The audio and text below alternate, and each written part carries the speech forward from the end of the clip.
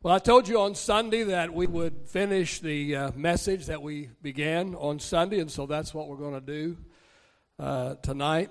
God has just impressed upon my heart in just an incredible fashion that He wants to totally turn some things around for the people of God in this coming year. Isn't that incredible? That God wants to turn around some situations in the lives of his people. See, the good news is tonight you don't have to end this year the same way you started it. You don't have to carry the same burdens and endure the same problems that you have been carrying and enduring. God wants to turn things around for you, but He needs your cooperation. He's not going to do it all by Himself, but He needs your cooperation. He needs your involvement. He's going to do His part, but He expects you and I to do our part. And so God has impressed upon me to lay out a challenge, for all of us for this coming year. I'm calling it Challenge 2014. Tonight's challenge is a continuation of the challenge we started on Sunday, and that is the prayer challenge. The prayer challenge. See, the sad thing about it is Christians sing about prayer. They talk about prayer. They teach about prayer. They write books about prayer. But who is really praying? I hate to even give this to you tonight, but statistics tell us that the average saint prays a whopping 60 seconds a day. 60 seconds a day, 7 minutes a week, 30 minutes a month.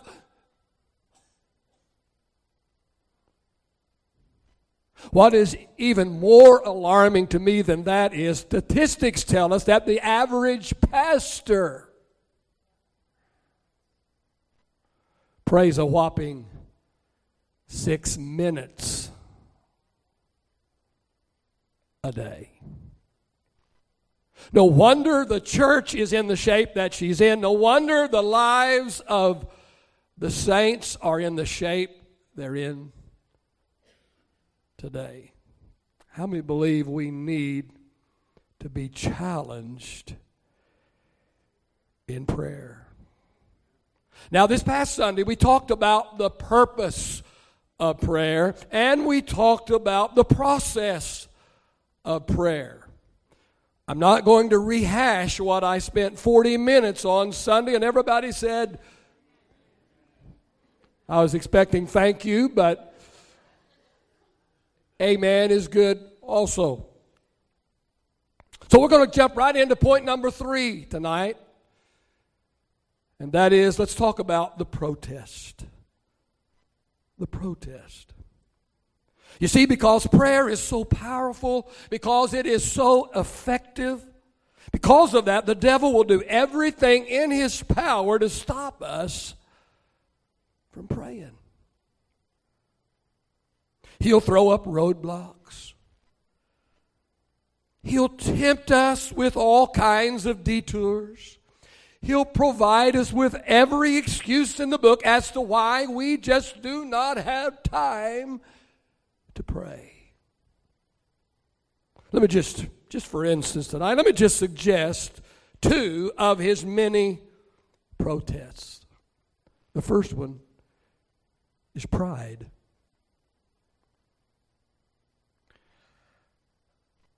Some people don't pray because they see it as a weakness on their part. Prayer to them is admitting their weakness, admitting that they can't make it on their own, that they can't solve their own problems. And so these people, they grit their teeth and they bow their back and they declare that they don't need anybody, not even God. That they can make it on their own with no help from anyone. How foolish and immature. Humility doesn't reveal weakness. It reveals true strength. I love the story of Muhammad Ali, who was at one time the greatest heavyweight professional boxer, probably one of the greatest heavyweight boxers of all time. The story is told of him getting on an airplane. And as he was getting settled in his seat on the plane, he refused to buckle his seatbelt. I mean, he's Muhammad Ali.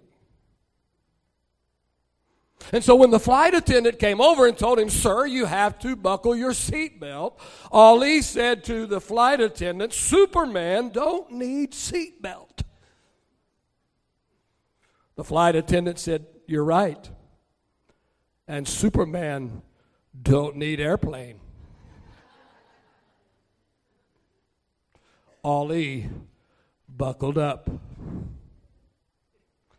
Well, none of us here tonight are Superman or Wonder Woman.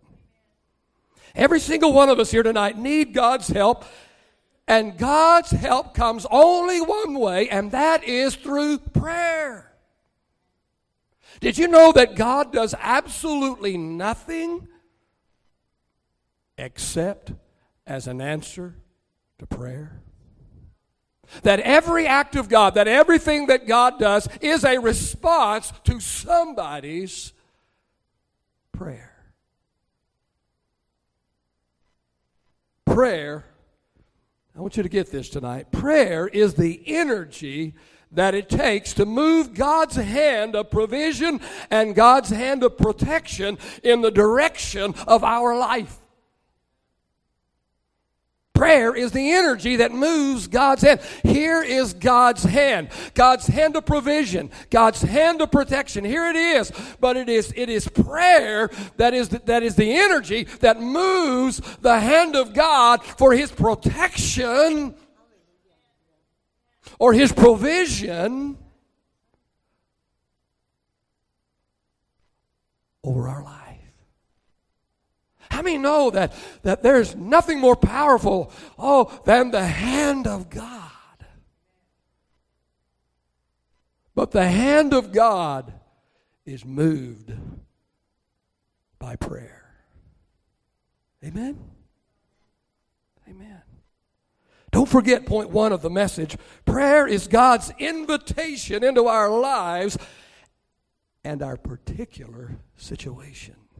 In Mark chapter 6, a very familiar story, but a kind of an intriguing story is also where Jesus is, he's walking, the Bible said he's walking on top of the water towards the disciples. The disciples are in a boat in the midst of a storm, and here comes Jesus walking towards them on the water. Wow, that's awesome. That's incredible. That's unbelievable. But what is so intriguing to me is verse 48, where the Bible said that Jesus was coming to them, walking towards them, but the Bible said that He would have passed them by.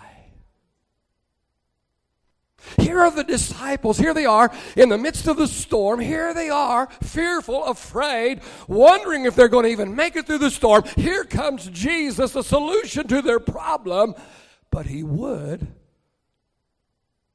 have just kept on walking and walked right on by. He would have passed them by, verse 48 says. The only reason why He didn't is because they invited Him into their struggle. You see, only when we set our pride aside and invite Jesus into our struggle, only then will He show up, because He's no intruder. He will not barge in. He will respond. He will show up only if we invite Him in. And prayer is the method of invitation.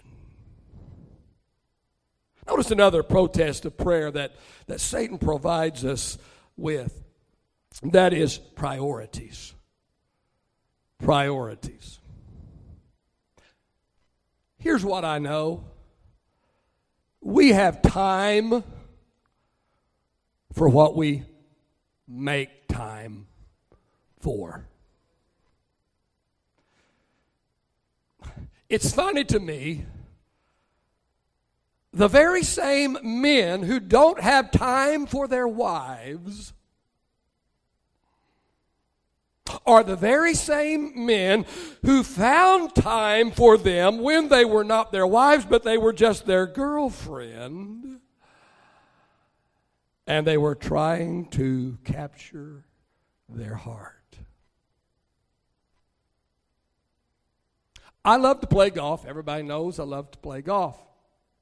I don't fish. I don't hunt.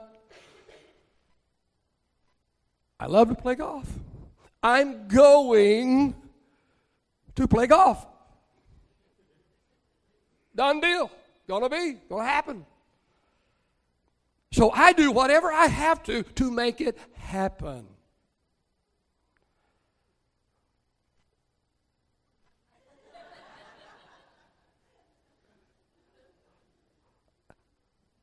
I'm not biting on that, baby.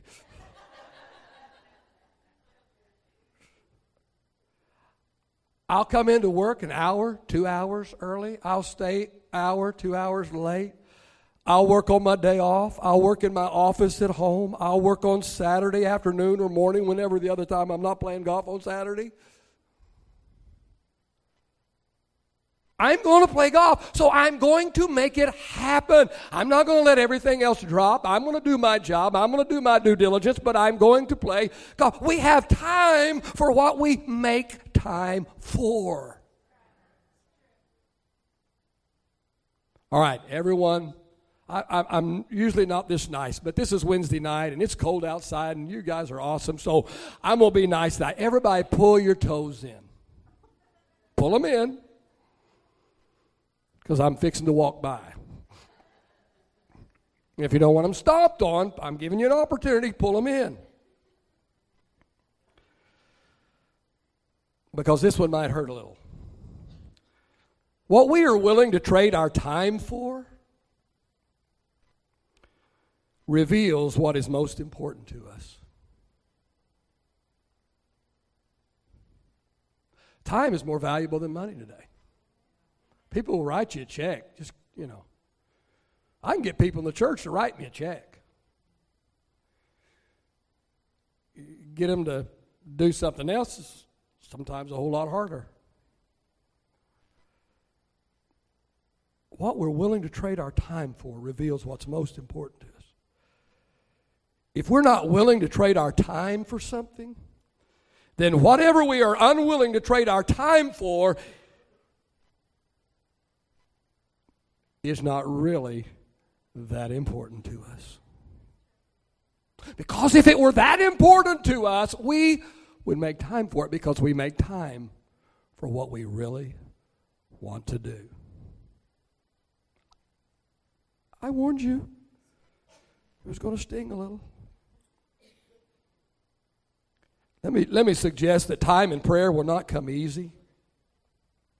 Spending time in prayer will not come easy because we have so many things pulling on us for our time. Work, family, friends, church, hobbies, school activities, sports.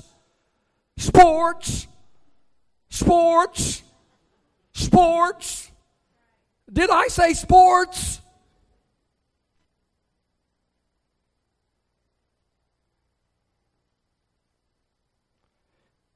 If you don't make prayer a priority, you simply will not pray.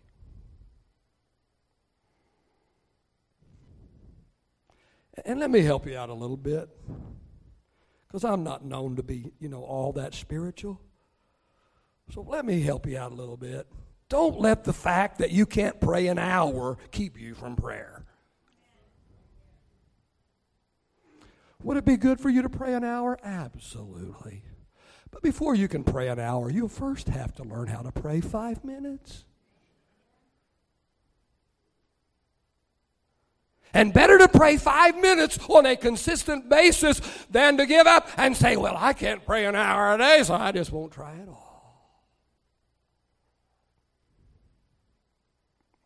Let me just tell you that if you'll use the outline or the guideline for prayer when you pray that Jesus gave us in the Lord's Prayer in Matthew chapter 6, you won't have any problem at all praying for an extended period of time. I want to tell you that there are times when I'm in my extended prayer time that I don't want to quit praying the first part of the prayer, which is praise. Now, sometimes it's not that way. It's not always that way. Sometimes it's drying corn shucks. Come on, be honest. Remember the outline or the guideline for prayer that Jesus gave? He said, when you pray, Jesus said, pray like this. He said, pray. He said, pray, our Father who art in heaven, hallowed be thy name. What was Jesus saying? Jesus was saying, when you pray, begin your prayer time with praise. Just like we did tonight with some great praise time. Well, we're not going to have these guys follow, along behind us and do that for us. But, in today's technology, you got it right there on your phone. Right? Or you don't need the band, man. There's nobody around, man. Just get at it. Just play Braden, Ooh, get at it. Get down, man. Get down. Amen. He said, when you pray, pray like this. Our Father who art in heaven, hallowed be thy name. He's not saying say these words. He's saying begin your prayer time praising me. Tell him how great he is, how awesome he is, how marvelous he is. Begin to start thanking him for his many blessings. Just start naming them one by one by one by one. You can't pray 5 minutes. I can't even get through praise in 5 minutes. And then go from there. Jesus said after you've done that, then he says, pray, give us this day our daily bread. He didn't say, pray these words, give us this day our day. He's saying now that you've praised me, now it's okay for you to petition me. So bring your needs, bring your burdens, bring your cares, bring your problems, bring your day-by-day needs to me in prayer and ask me for what I can do for you and what you need me to do for you. And then after you've had time of praise, a time of petition, then go into penitence. And a better word for you would be repentance, but it doesn't start with a P. So, repentance, amen. He says, pray, forgive us our trespasses as we forgive those who trespass against us. Or spend that time asking him to cleanse you and wash you. I don't know what you think of me, but, some people think, he's the pastor, he's Mr. Holy. I want to tell you, every day I ask God to wash me in his blood. Every day I ask God to forgive me of my sins. Not that I don't believe in God's grace or whatever, but, I'm a rascal, and so are you. So are you. And it's not always what we say or do, but many times it's right up here. Many times it's in our attitude. Jesus said, when you pray, don't forget to repent. Forgive us our trespasses as we forgive those who trespass against us. And after you've done that a while, then pray protection. He said, pray, lead us not into temptation, but deliver us from evil. Pray protection. Every time I have my extended prayer time, I pray a hedge of protection around my family and my stuff. Yeah. I pray for God's provision and God's protection for every one of my family members. Every day, almost. And pray a hedge of protection and plead the blood of Jesus over our lives. Amen. How many of you like good investments? I'm not selling Amway. It's okay. How many of you like... We're going to be drawing circles after church. You like good investments? Let me suggest tonight that prayer is a great investment. Prayer is like tithing. Tithing, here's how tithing goes. 90% of my income, because I've given the first 10% to God, so it leaves me with 90%.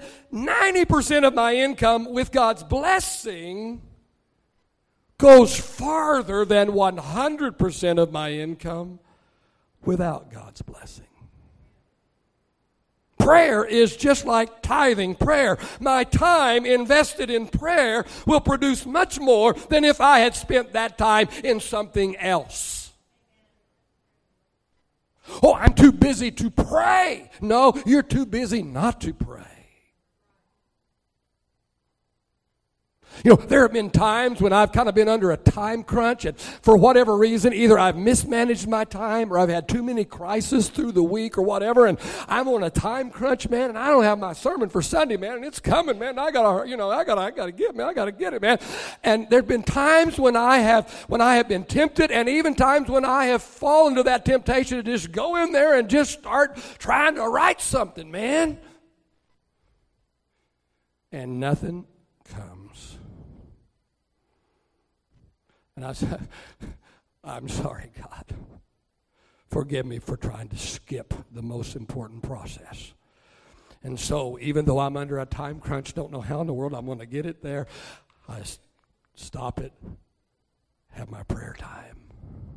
And invariably, when I walk back in and I sit down in front of my desk, wow, it just starts flowing. It starts coming. It starts coming. It starts coming. I promise you, you're not wasting time with prayer. I promise you, there's nothing more effective than prayer. I promise you that no matter whatever else you would be doing with that time, it cannot equal. The results will never equal the time that you should have used in prayer. I think I garbled that up, but did you get that? I think that was tongues or something. All right, we got to move on. I need to be done here. I need to be done. Number 4, the prophet. Let's talk about the prophet. What does prayer profit us? Does prayer really do any good? Does it change anything, really? What do we get out of it anyway? Let me suggest 2 things. Number 1, in prayer, we get His presence. His presence. Luke chapter 12 and verse 32 says, "It is your Father's good pleasure to give you the kingdom." I just don't want to bother God. I just don't know if God wants to do anything for me or not. No. Jesus said it is your Father's good pleasure to give you the kingdom. James 4 and 2 says, you don't have what you need because you don't ask God for it. I like James. He's kind of like me. He just cut and dried. Philippians 4 and 6 says, don't worry about anything. Instead, pray about everything. Tell God what you need and thank Him for what He has done. May I suggest that God has a storehouse filled with supplies to meet all of our needs. May I also suggest prayer is the order form that gets the process going, that moves the supply out of God's storehouse and into our lives. Love the story of Alexander the Great. Told it many times, telling it again. I love it. One day his treasurer came to him and said, "Sir, we have a request here. And I don't know what to do about it because of the enormous amount. We have never had a request anywhere near this large." Alexander the Great thought about it for a moment. And then he responded to his treasurer by saying, honor the request. Give him what he has asked for. He has treated me like a king in his asking. I will be like a king in my giving.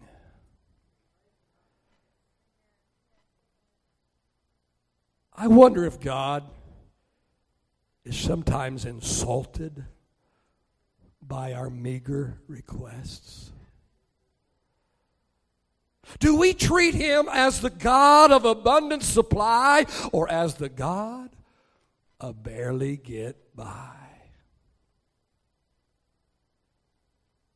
Now, I'm not promoting selfishness, not promoting greed.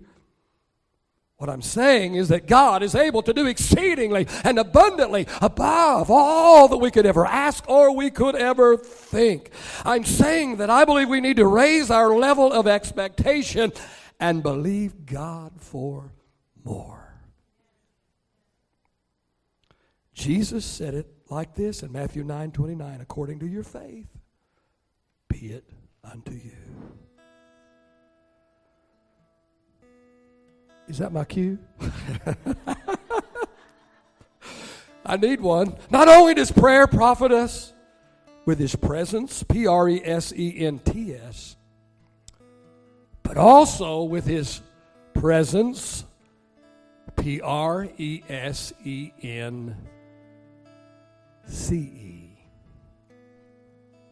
Prayer produces his presence.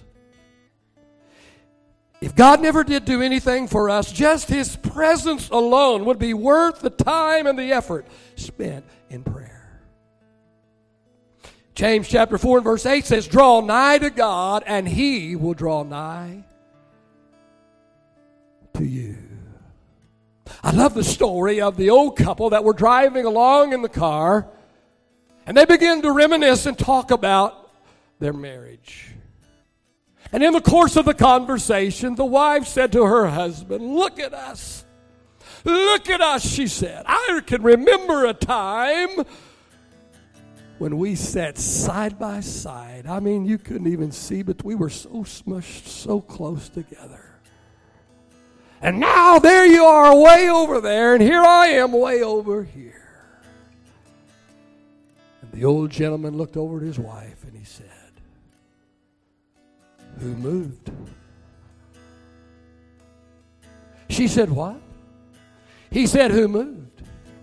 He said, I am still sitting in the same place I have always sat. It is you that have moved.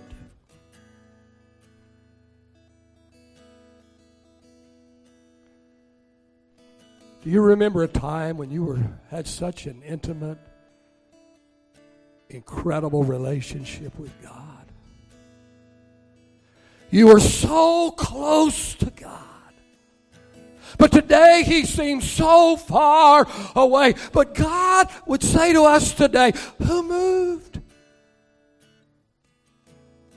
I'm still at the place I have always been. Draw nigh to God, and he will draw nigh to you. I just skipped 4 pages. Somebody say, thank you, Jesus. I got to say this one more time. I love one of the verses I use Sunday. It's just, Luke 9 and 29 says, and as he prayed, Jesus, as he prayed,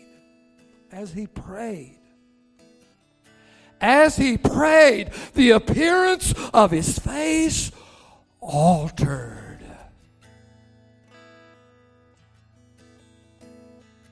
Friend, if we get in God's presence in prayer, it will alter us. It will change us. It will transform us. Can you stand one more story? You better, because you're getting it. One other story I love is the story of the evangelist in Pasadena, California. Before service one night, a lady came up to him and said, "I know where you've been today." He thought, how in the world does she know where I've been? Has she been following me? Do I have a stalker on my hands? She continued, "I know where you've been today. You have visited one of our famous rose gardens.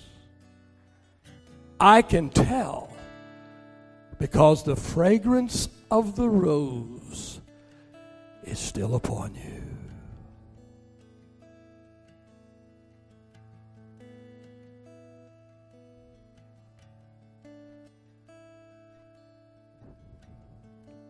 What fragrance do we carry? Can people tell that we have been in the presence of God because the aroma of the Holy Spirit?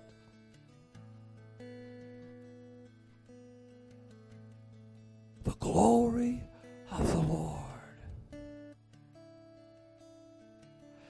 Has anyone ever said, "I know where you've been today. I can tell because of the fragrance. I can tell because your face is altered." I didn't plan on taking this much time tonight, but I believe we're in the will of the Lord.